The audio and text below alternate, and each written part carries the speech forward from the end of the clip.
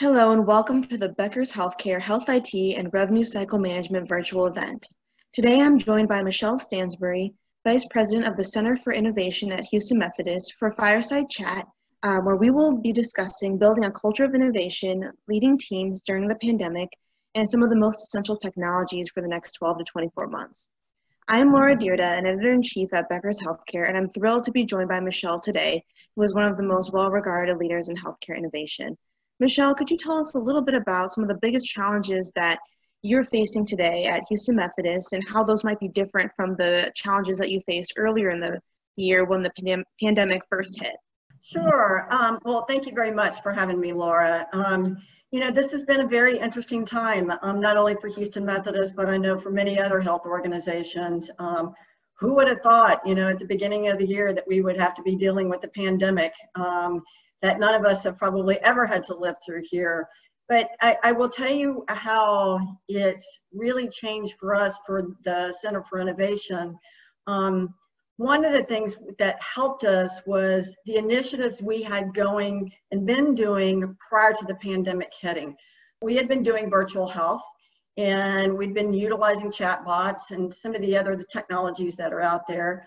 Well, we weren't, I would say, on our virtual urgent care and our virtual ICU. We were doing well, but we didn't have high adoption rate with some of our clinicians. And as far as our virtual ICU, we had rolled out in one of our institutions, but had planned it to be kind of a 2-year rollout. Well, guess what? Pandemic hit, COVID hit. And all of a sudden, all of our clinics had to close. We had to, rearrange things in our hospitals with having to take care of the COVID patients. But we still needed to be available to our consumers and our patients. So within a very short time frame, we were doing kind of average 50 visits a day, had 100 so clinicians trained, but we had to train all of these clinicians. Well, we had our technology hub that we use kind of as our R&D space for innovation. We had to switch that around as a huge training area for all of our physicians. So within a 2-week period, we ended up having to train around 900 physicians to get them up and ready to be able to do virtual visits with their patient. We also took the opportunity to, on our virtual ICU that was doing extremely well, we had to expand that capability very, very quickly so that our clinicians could see patients, talk with patients, two-way communication without necessarily having to go into the rooms, so that they didn't have to get all gowned up and get in all of the PPE and still have the communication. So, for us, we already had the foundation in place. We just had to quickly expand it across the organization so that we could still continue to take care of our patient population without necessarily having to see them in person. So, how did things change? Well, as you know, we were doing small pilots, proving out success, succeed fast, fail fast, to now, great, you had a lot of successes, but how quickly can you get them in? So I would say, for us, the Center for Innovation really helped us prove that we had the technology, and it was just how do we quickly get that going, and so that we were there and available for the clinicians to be able to, take care of these types of patients and still continue to do normal, screenings and seeing patients on a normal basis, but just doing it through virtual health. Got it. It sounds like a very quick and swift change you had to make. In terms of looking at how you've operated on the innovation side, what did you do in order to bring some of that mentality to make the quick changes to the rest of the organization? How were you able to work with clinicians as well as other administrators to bring some of that energy that you have on the innovation side into the other areas of the organization? Well, the interesting part is, I think, when it was a change in mind shift, right? I mean, you have a normal day-to-day, clinicians coming in to see their patients, being able to do, surgical, being able to see patients. It's a normal routine that they've been doing for a very long time. Well, okay, you have one day that you're doing that, and the next day it totally changes. You've shut down the city. You now have, patients that they are not able to come into the clinic's office. They're not able to come in. You have patients that you're taking care of that have COVID. They're not able to see their family members either. And so I think it was a complete mind shift, from the organization of what can we do to continue to be there for the patients and the population that we need to. So, it was very well, how everyone embraced this new technology was just awesome. And, where we might have had the people of just not feeling they were ready, they were ready. And once they embraced it, and they did very quickly, the response was just overwhelming because they saw how easy it was. They saw how they could still be able to take care of their patients. The other thing was, how do we keep up with the demand from the consumers who were just hungry for knowledge, right? This is something no one has ever experienced. So, and unfortunately it was allergy season, right? And so some of those same symptoms that you're feeling with maybe allergies, you're wondering, is it COVID? Do I need to get tested? What do I need to worry about? So, multiple phone calls of coming in and trying to understand how do we help. So, that's where our chatbot functionality that we had instituted previously before, and it was going extremely well. But talk about it being at here to all of a sudden it's way up here with the volume of calls that we were receiving. And so, we were able to use the technology that we had instituted to be able to help. And people were just embracing the new technology because they really saw the benefits of how it was helping this new population that we had never really even seen before. And, the other thing that I will tell you that we were very, very proud of within the organization was stop and think about a patient who is now, big diagnosed with COVID. They're now in the institution. They're isolated. Their family members can't come in and come see them. And they want to keep in communication. And so one of the things that we did with this population was we put in devices in the room that allowed them to be able to communicate back and forth with their family members on, however regular basis they needed to. Plus those devices were able to be used if they were talking with the clinicians as well. But what we found was an overwhelming response from the patients and their family members to know that they were able to sit and able to continue to communicate with their family members during this time frame. And some of the times, it was not easy because it wasn't the outcome that they wanted, but they were still able to sit and have that communication with their families. And it was really great technology that we were so glad that we were able to put in place. That's fantastic. And I know a big help for the patients and their families who were in the hospital at that time. And the next thing I was wondering about is in terms of where your priorities and responsibilities are, has there been any shift in what you're responsible for, your team? What additional responsibilities or different types of skill sets are you utilizing now that you didn't necessarily before the pandemic began? The only thing that I would say has changed is that we do have a big focus on COVID. It's what are the latest technologies that are out there that could potentially help us with COVID. I will tell you, did we have in our mindset to have a screening station? As individuals or our employee population coming in. At the very first, I think people are, most institutions were having to use their own staff, right, to provide on those screening stations, just the temperature screenings. Well, that becomes very expensive, especially when you need that staff to be able to take care of the patients. So it was for us, we'd been looking at it when COVID started, and probably within a week's time frame, we got the word, nope, we need them, get them up right away. So, that's where I would say that it's slightly changed, but it hasn't changed much. We have great leaders in the organization who have made the commitment and the strategic initiative for us to continue down the path of looking at digital health technology and how it can help our institutions with our clinicians and consumers. So we're continuing to keep driving forward with innovation within the institution. I would say when a COVID need hits, that's our main priority.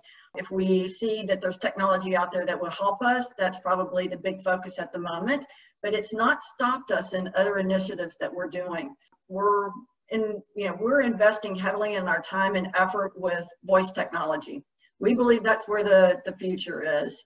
We are working with different partners right now on how can we utilize voice technologies within our ORs. So stop and think about a surgeon who is, performing a procedure and needs information. Wouldn't it be nice if they could just say, and I'm just going to use Alexa, you can name it whatever you want to, but Alexa, please show me the last scan for this patient. Please show me the last labs for this patient. So it's an easier way for the clinicians not to have to stop or get somebody else to pull up information, but use that voice technology.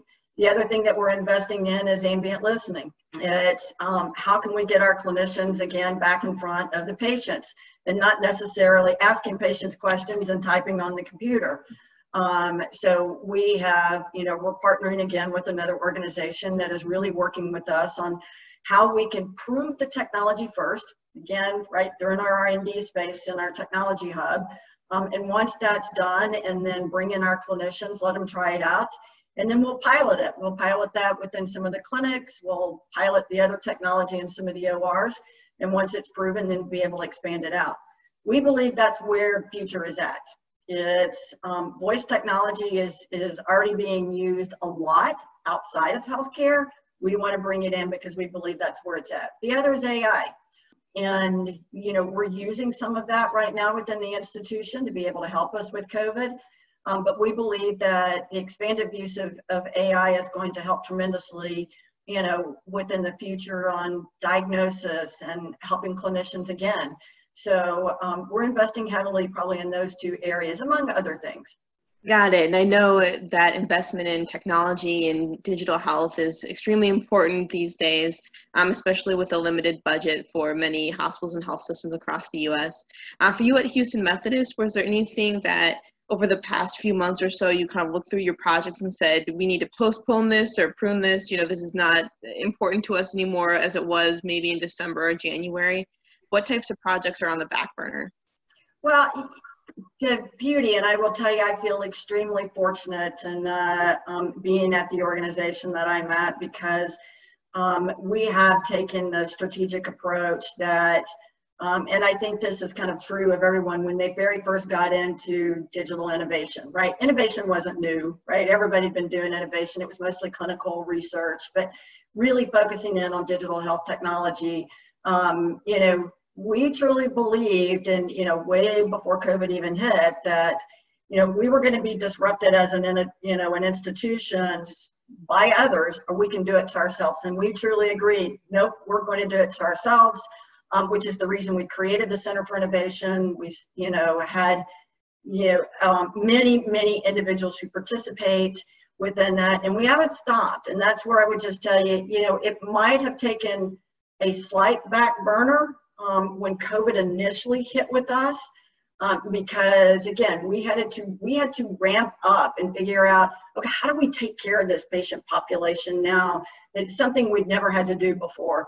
But that was a very short period. And I will tell you, as many know, here in Texas, we are in our second surge.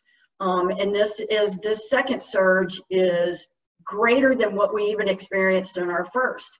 But we haven't slowed down during the second surge, because we know what we're doing. We know how to take care of this population. And so for us, it was, how do we make sure that we continue to keep driving innovation forward? Because we believe it's important, as I said earlier, that we need to know what's the latest and greatest technology out there that's going to be able to help our consumers, come and get the services they need without in the traditional approach. How can we continue to drive it for our clinicians so that they're able to use the latest technology to be able to take care of their patient population in a more streamlined process or more efficient process?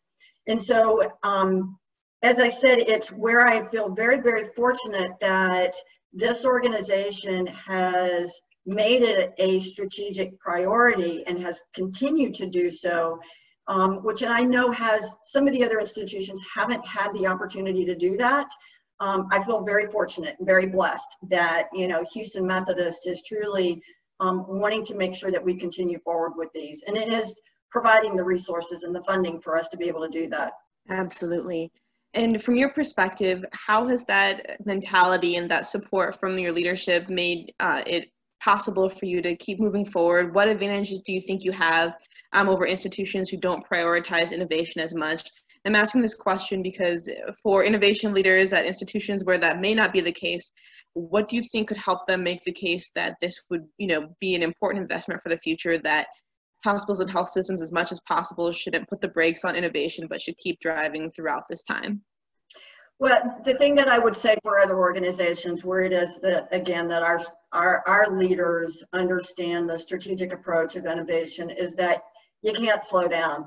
Because guess what? The other organizations who were getting into this arena, who'd never done healthcare before, right? And all of a sudden they were getting into health. They're not slowing down. They're not stopping. And so it's important that you continue down this path because you don't want to lose momentum. And then you're trying to play catch up.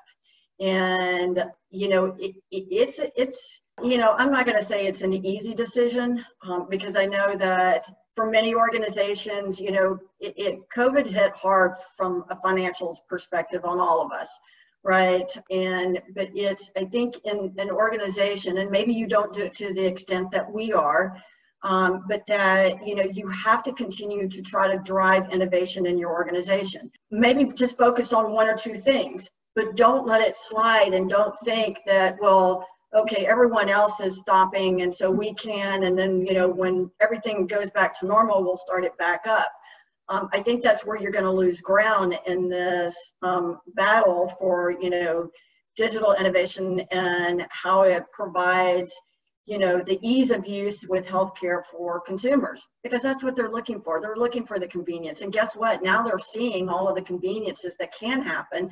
Who would have thought everyone would be doing video conferences instead of attending in conferences? And so, yes, you know, the same population now for the consumers who have been able to get healthcare from video, you know, it's now become a norm. It's not anything new, right? It's become a norm that I kind of expect.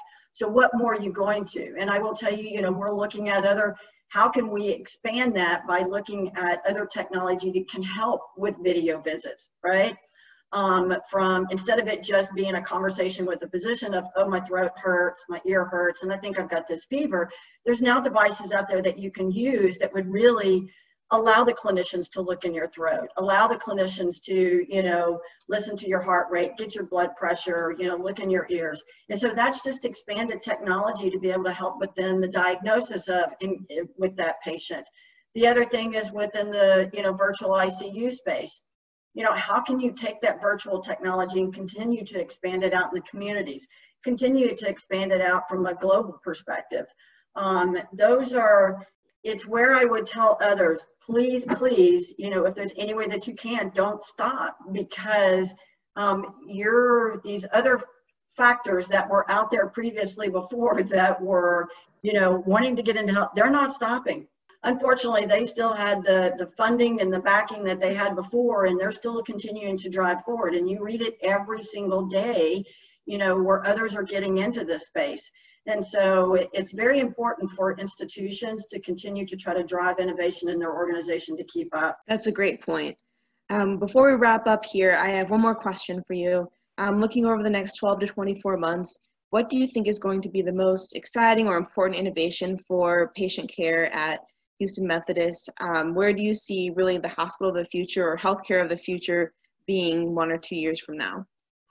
I will tell you, it's really, for me, and I kind of hinted at it before, I do believe voice technology. We have some exciting things that are going on in our technology hub right now and the partners that we're working with. And while I can't name anything specific, you know, at this moment, but I would say very soon you are going to see some things that are going to come out. And our clinicians, our surgeons who are working with us on it, they are extremely excited about the technology and things that we're doing. So I think voice, I truly believe you're going to see voice expand across innovation in many, many forms and fashion. The other is, as I said, AI and virtual health. I mean, those are probably the three.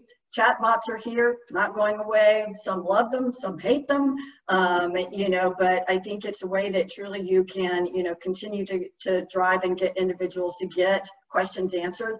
The other is for us, and we're continuing to move forward with our intelligent automation. We are continuing to drive that across to increase efficiencies, you know, for those mundane tasks we told you before. How can we get that, let it be taken care of by the automation piece and free up those FTEs to be able to do other things.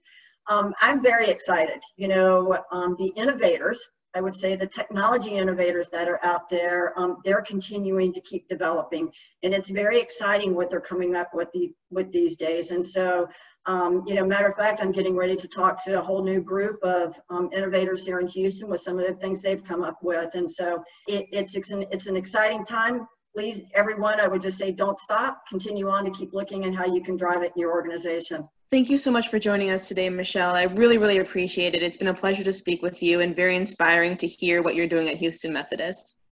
Well, thank you very much for having me.